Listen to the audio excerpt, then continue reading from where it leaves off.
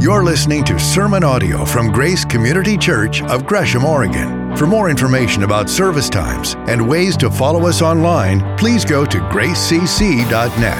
That's gracecc.net. And thanks for joining us. This last weekend, we were able to be with some family up north in Seattle, family that we don't normally get to be with.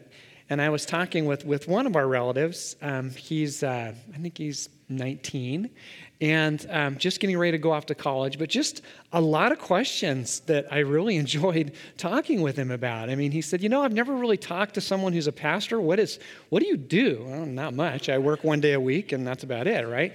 But we talked about other things, and he said, "What's your church going through? What are you preaching on? What series are you in?" And I said, "Yeah, we're in a series on generosity." He went, "Oh, that sounds really cool." And I said, "Well, let me ask you this: when you think about generosity, what is it that comes to mind?"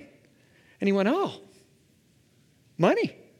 And I said, "Yes, sure, that's true for a lot of us. But have you ever thought about generosity of relationship? Generosity with serving? Generosity with your time?" And he said, "No." And I said, "Yeah, for a long time, I was the same way."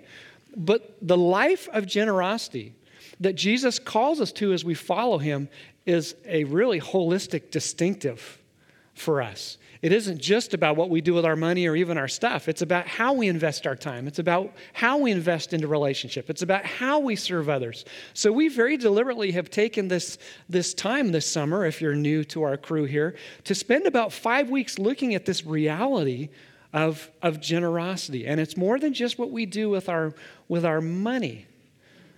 If you've been with us the last few weeks, you know that 2 weeks ago, Matt helped us see one of the dimensions of relational generosity is in how we forgive, how we extend forgiveness, even to people who don't deserve it or maybe even want it.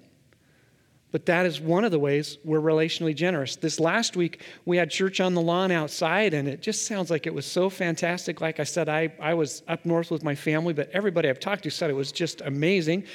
Some things we'll do differently when we bring it back next year. We'll supply a little more shade. We'll do a thing where we distribute the food a little more quickly. But, it was a great time. All 3 services, Spanish, English, we were all together. One God, one church family. It was epic and fantastic. And for those of you who were there, you'll remember that Gabe asked us to tell our stories, but also to hear our stories. And that in and of itself, hear other stories. That in and of itself is relational generosity. It is making space, making time for relationship with others. And of course, today we're going to look at what it means to serve generously. And this was so profoundly important to Jesus that on the last night of his life, he used a very powerful object illustration to underscore what a generous life looks like when it comes to serving others. And so this is the last night before he is to face his cross and his death and then his burial and resurrection. And it's at the Last Supper that he had with his disciples where he models to them and teaches them what generous serving generously really does look like. So this is John chapter 13, and we're going to walk our way through this passage. So it was just before the Passover festival. Jesus knew that the hour had come for him to leave this world and to go to the Father. And having loved his own who were in the world, he loved them to the end. The evening meal was in progress, and the devil had already prompted Judas, the son of Simon Iscariot, to betray Jesus. Jesus knew that the Father had put all things under his power, that he had come from God and was returning to God. So he got up from the meal, took off his outer clothing, and wrapped a towel around his waist. After that, he poured water into a basin and began to wash his disciples' feet, drying them with the towel that was wrapped around him. He came to Simon Peter, who said to him, "Lord, are you going to wash my feet?" Jesus replied, "You do not realize now what I'm doing, but later you will understand." "No," said Peter, "you shall never wash my feet." Jesus answered, "Unless I wash you, you have no part with me."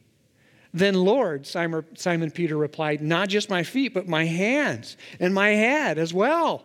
And Jesus answered, "Those who have had a bath need only to wash their feet, Their whole body is clean, and you are clean, though not every one of you.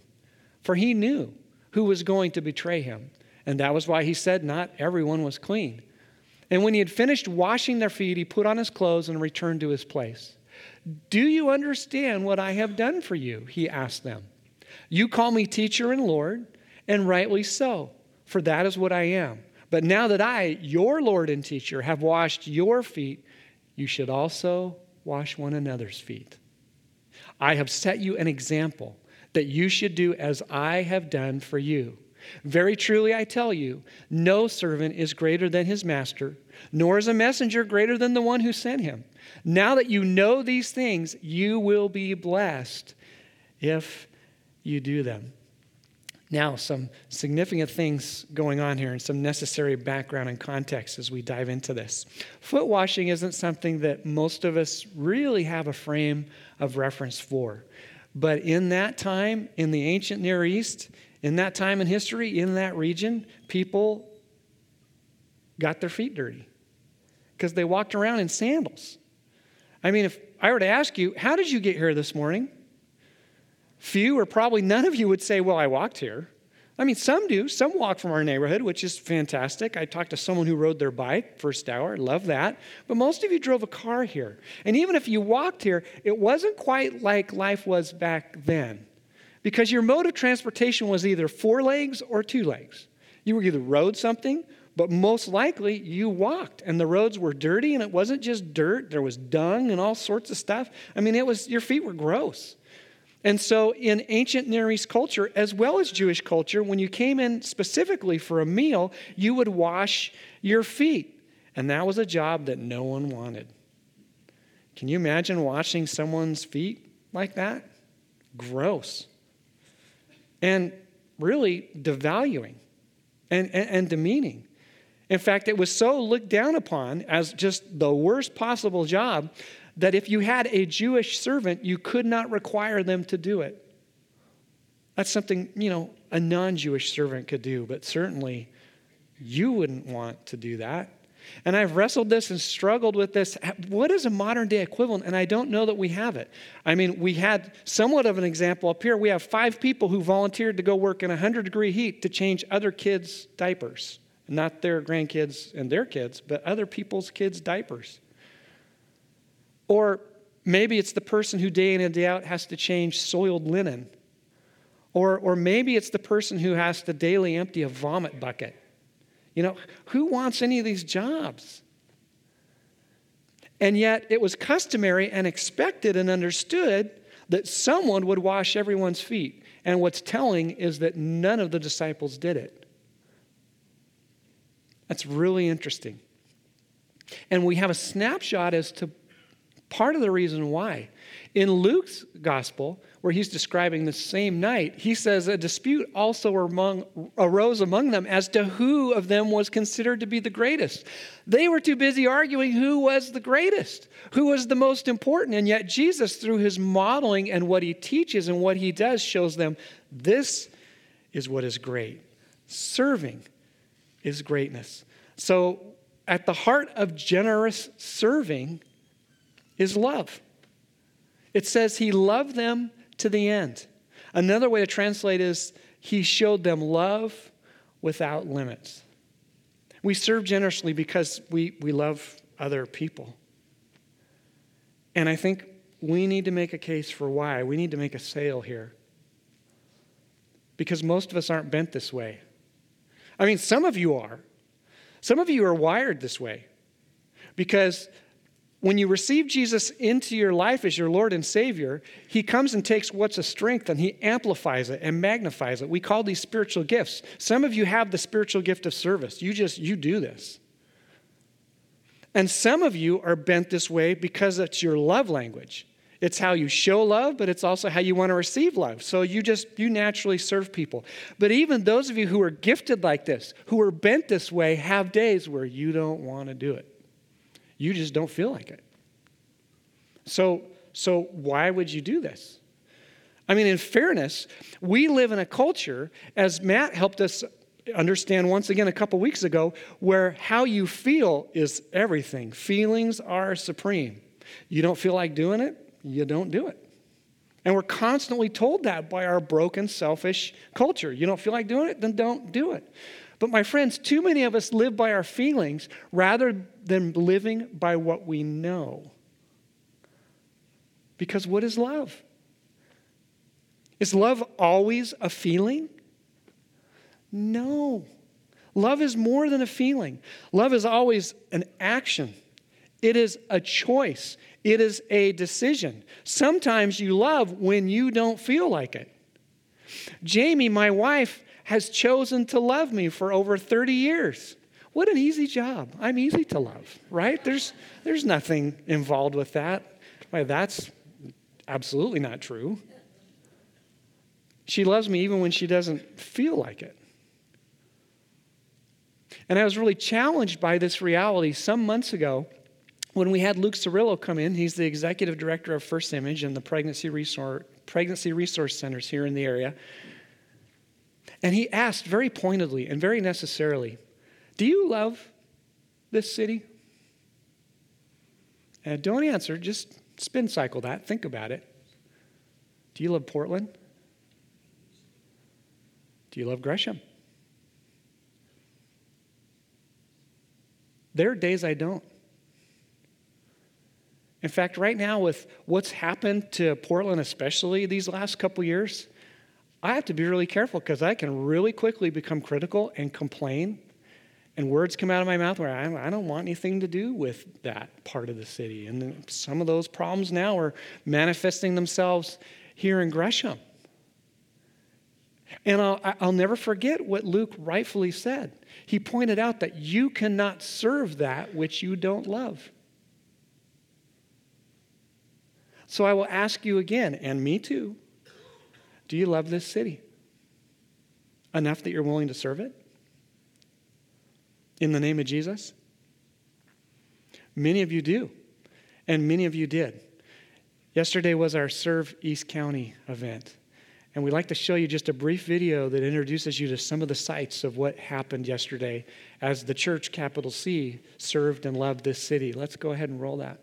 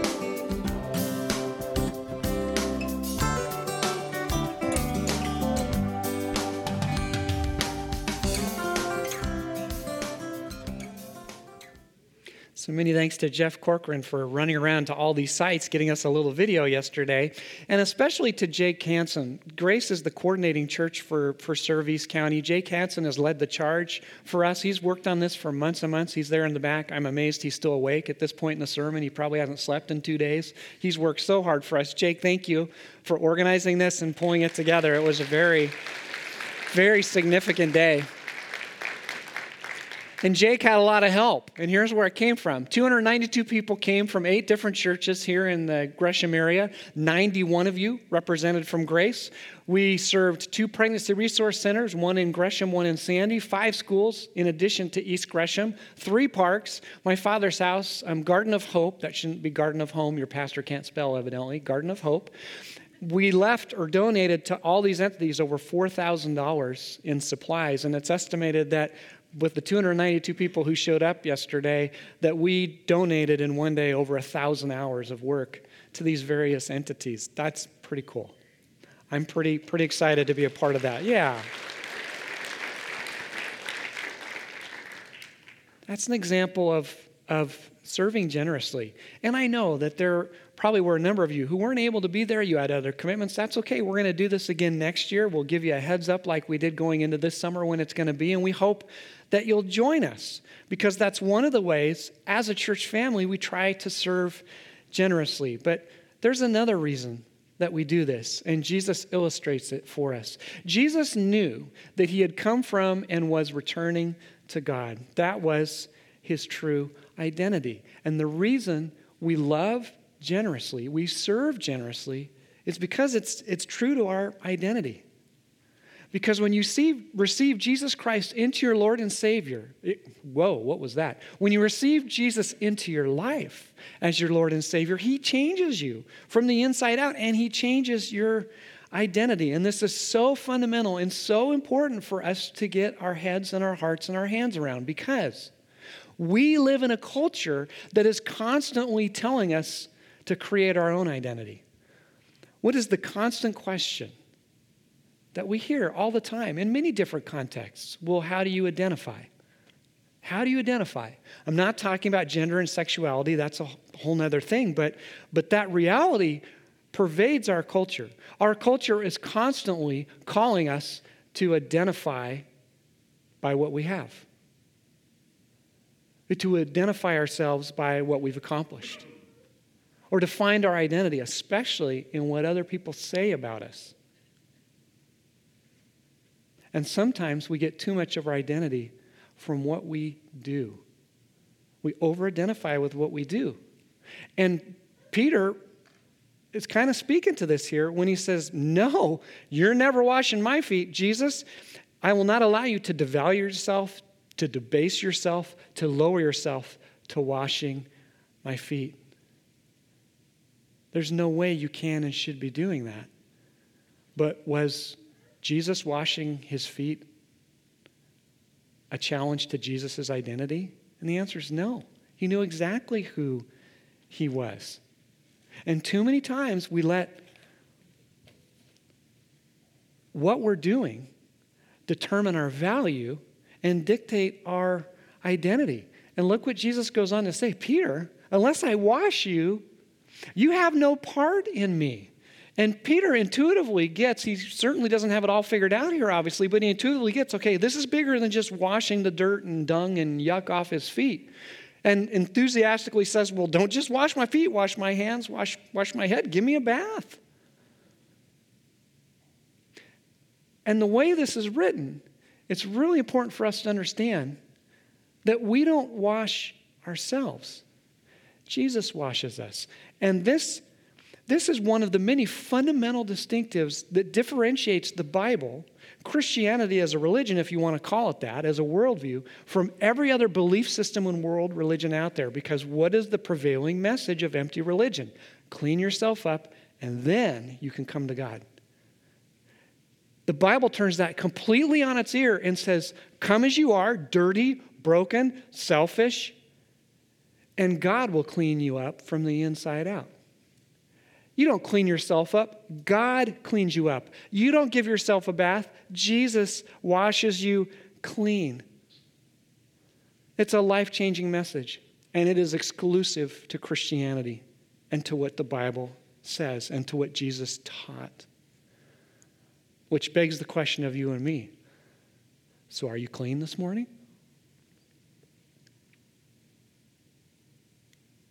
Have you taken a spirit bath? Because that's exactly what happens when you receive Jesus Christ into your life as your Lord and Savior. He begins to change you from the inside out. My friends, this is why we're going to celebrate and be so excited for these folks who are getting baptized, because they're showing that they have received Jesus into their lives and they've been washed clean. That's what baptism does. It beautifully illustrates what Jesus has already done by walking into someone's life, by them receiving them into his life. They're cleansed from the inside out in a way that no religion, no amount of work, no amount of accomplishment will ever address.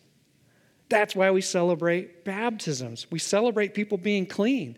As it says in the New Testament book of Romans, chapter 8, verse 1, there is no condemnation for those who are in Christ Jesus because you've been washed clean. However, once we choose to follow Jesus by receiving him into our lives, he really does expect us to trust and obey him and to follow him. And that is where Jesus is talking about, hey, if you've had a bath, you're clean, but you do need to wash your feet, and you do need to do that often. And that is symbolic of the reality of there's still this gravitational pull when we know Jesus to be selfish, to be self-focused, to be what the Bible calls sinful. And so we call that what it is, we own that, and then we disown that. Between us and God, and when it affects other people, between us and other people, we seek and ask forgiveness. That's that daily foot washing. But we celebrate the reality that we have a God who has changed us from the inside out. And Jesus then goes on to say, what I've modeled for you, now you need to do with one another. You should wash one another's feet. Now, this is bigger than just foot washing. And this is practiced in some church cultures, and that's great. But this is more than just foot washing. This isn't saying replicate what I've done. This is saying follow the pattern. I have set an example for you for how to serve others. That there really shouldn't be any limits or lines on how far you will go to serve someone else. So let's test drive that. With the people in your life who you love, is there a line, is there a limit to how far you will go to serve them? Okay, now let's go even further. What about people who don't deserve it? What about people who will never acknowledge it? Ooh, let's go even further. What about people who have hurt you? Who have wronged you? Who are selfish? Will you serve them? Well, let's back up for a minute and think about this a little more critically. Who were the disciples? Well, they were followers of Jesus. Yeah, did life with him for 3 years, followed him. They were the leadership of the church when Jesus rose again. But who were the disciples? One of them was a betrayer who would send Jesus to his death. One was a denier who would deny him not once, not twice, 3 times publicly that he had anything to do with Jesus. And all of them were deserters. Every single one of them. So whose feet did Jesus wash? A betrayer, a denier, and a bunch of deserters. So how far will you go, or where will you draw the line to serve someone? Jesus loved them without limit. And he asks the same for us. Will you serve someone who has wronged you? Will you find a way to serve someone who has hurt you? Even betrayed you? Holy cow. Talk about heavy lifting. Right? Now, in all fairness, relationships can be so profoundly complicated. You need to have necessary boundaries with people. And you need to think about this wisely. And of course, it can be complicated at times. And that's why we need the guidance of his word and the wisdom of the community of us together and the guidance of his Holy Spirit. Because quite frankly, it can be really difficult to figure out where those lines are. But at the end of the day, we're called to serve not just the easy people to serve like you and me. We're called to serve people. That was a joke. We are called to serve the last person you would ever want to serve. And I can tell by the looks on your faces, because I'm there too, this is a hard sell. You have, and we all do, by the way, you have at least a person you can think of in your life, they may even be in your family, who you're saying, there is no way. I'm not convinced. Why should I do this? Well, we save the best for last. How does Jesus end this instruction and this example? What does he say? Now that you know these things, you will be blessed if you do them. It's not just enough to know this. We also need to live it out. But what is embedded here? a promise. There is a promise here. Let's take that for a test drive for a minute and kick the tires on that. So how many promises does God fulfill? How many? All of them. But some of you are saying, yeah, I'm not sure I'm buying that. You just put your finger on the problem. I'm not sure I believe that. Yeah, exactly. That's the problem. Does God fulfill his promises or not? He does. He has a 100% track record of always fulfilling his promises. So what is he saying here? It is in my best interest. It is in your best interest to live this way. Why? Many of you get why. Many of you have experienced the blessing of serving others generously, even when they don't deserve it, even when they haven't earned it, even when you don't feel like it. And I don't know how to explain it, but there is a fulfillment. There is a joy that comes from serving others, even the ones who will never thank you, never acknowledge you, never give you credit. I don't know how to explain it. I honestly don't know how it fully works. I just know it works. And you do too. There were a number of you yesterday who did not feel like being out there pulling weeds, spreading bark dust, doing things that you may never get a thank you for. And I'm a little sore, a little stiff today from what I was doing. Found some muscles I didn't know I still had. That's good. And I would do it again. Because there is a joy that comes from serving others, from knowing this is what God wants my life to be and to be about.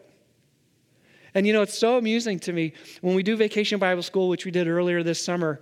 That is such a major output for all of you who are a part of that. And about Tuesday of that full week, it's just amusing to me. I do this every year. I just kind of watch people walk through the doors, and kids are dragging a little bit more, and families are getting there a little bit later, and the adults just look spent. And we're only on Tuesday. I mean, we got some days to go, right?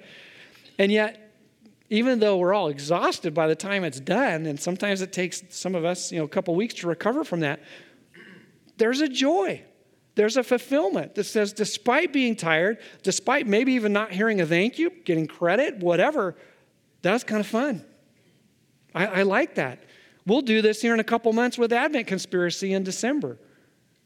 And again, we do these large group church family things to give us opportunity to roll up our sleeves together and to serve. And some of you don't do that. And I will tell you, as your pastor, one of your pastors, there are seasons, there are times where you shouldn't serve because you can't. It's just not possible in that way, in that form, at that time. That's totally understandable. But some of you don't roll up your sleeves and serve. And quite frankly, you're missing out. You are settling for less joy, less fulfillment than the Lord wants to bless you with and that he wants you to have. And some of you are thinking, because I know how you think because you tell me, some of you are thinking, well, sounds like a really subtle way to get more people involved in serving at Grace. No, we're not that subtle. We'll be direct. In the seat backs in front of you are serve cards. Pastor Jerry and I referenced those earlier. We have a ton of ways for you to roll up your sleeves and serve on a weekly basis here. Some of you don't have the bandwidth to do that. We get that. In part, that's why we do service in teams around here, because you're not going to serve every single Sunday. You'll be in a team, whatever it is that you're doing. But there are some of you who come and go, and you never roll up your sleeves and serve. And you are missing out, and so are we. We need you. And God has called us to reach this community, to do our part, to reach this neighborhood with the good news of Jesus Christ. We believe that the hope I have and the hope that you have and the hope that all people should have is something that needs to be taught and exampled and displayed. And one of the main ways we do that is through service. So will you consider rolling up your sleeves in some way, shape, or form and joining us?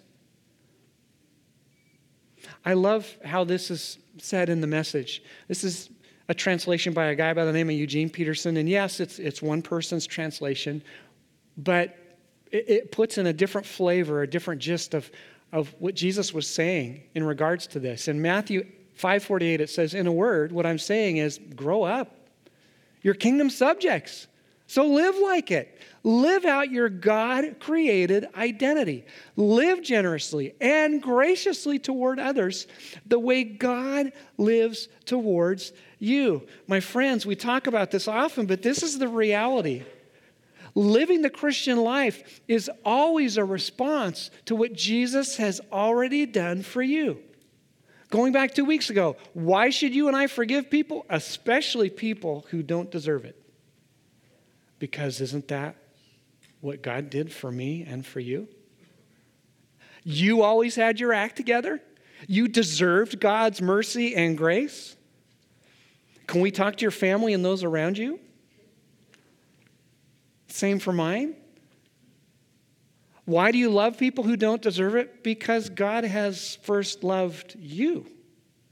Why do you serve people who don't deserve it? Because God has served you by sacrificing himself so that you don't have to live a selfish, unfulfilling life anymore.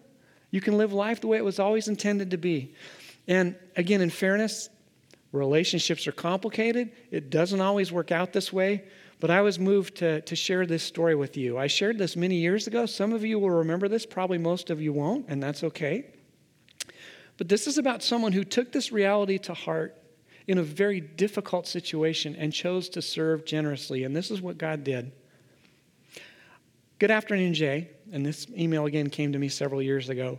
I have held Luke chapter 6, which is about loving and serving your enemy, as the bedrock of my life. And it changed my life some 10 years ago, because that was when my husband of 22 and a half years finally left with his mistress and left the family high and dry. I really began to understand it's easy to love friends, but boy, was it hard to love and serve someone who says they're your enemy. As I went along the journey of the divorce, there were many times I would remember, bless your enemy. And then I started to think of what fruit of the Spirit my ex-husband was lacking, and I would pray for that fruit to come into his life. I knew that it was going to be really hard to hate him if I was praying for him. I tried to teach the children this, but I'm not sure they all understood what was really going on. But today I'm so thankful for the understanding that we are called to love and serve like Christ. So today, after 7 years in the courts and way too much money given to lawyers, I can honestly say that the Lord gave my heart a complete healing, and my children have seen the Lord's work in their father's life. I'm not sure if he loves Jesus, but my children's father has since apologized to the children for the awful things that he did, and he has apologized to me. I know that I forgave my ex many years ago, but love your enemy by serving him was what healed my heart. I cannot thank the Lord enough for healing years of pain.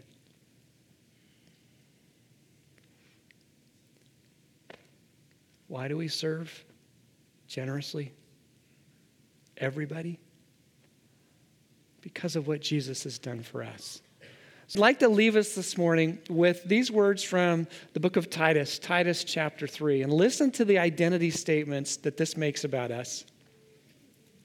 At one time, we too were foolish, deceived, disobedient, enslaved by all kinds of passions and pleasures. We lived in malice and envy, being hated and hating one another.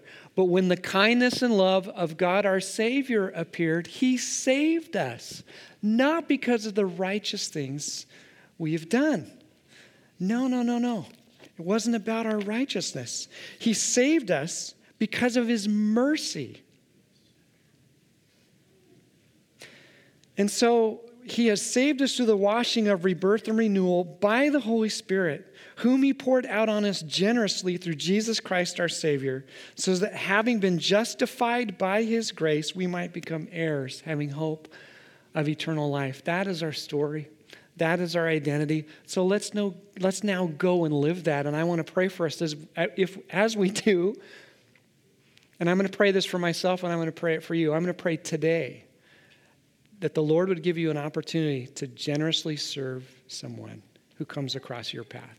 So Lord, I pray that for myself and for us, that we would have the opportunity to generously serve someone who doesn't deserve it, isn't looking for it, may not even thank us or appreciate it.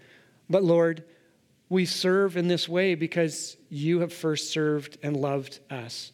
So we pray for the empowerment of your Spirit to go and live the very life that you have created us for. Thank you that you are with us. We celebrate the reality of life change that these baptisms illustrate, and we thank you that you are the God who loves us.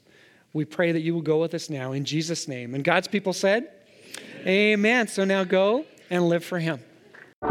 Thank you for joining us for sermon audio from Grace Community Church here in Gresham, Oregon. For more information about service times and ways to follow us online, please go to gracecc.net. That's gracecc.net.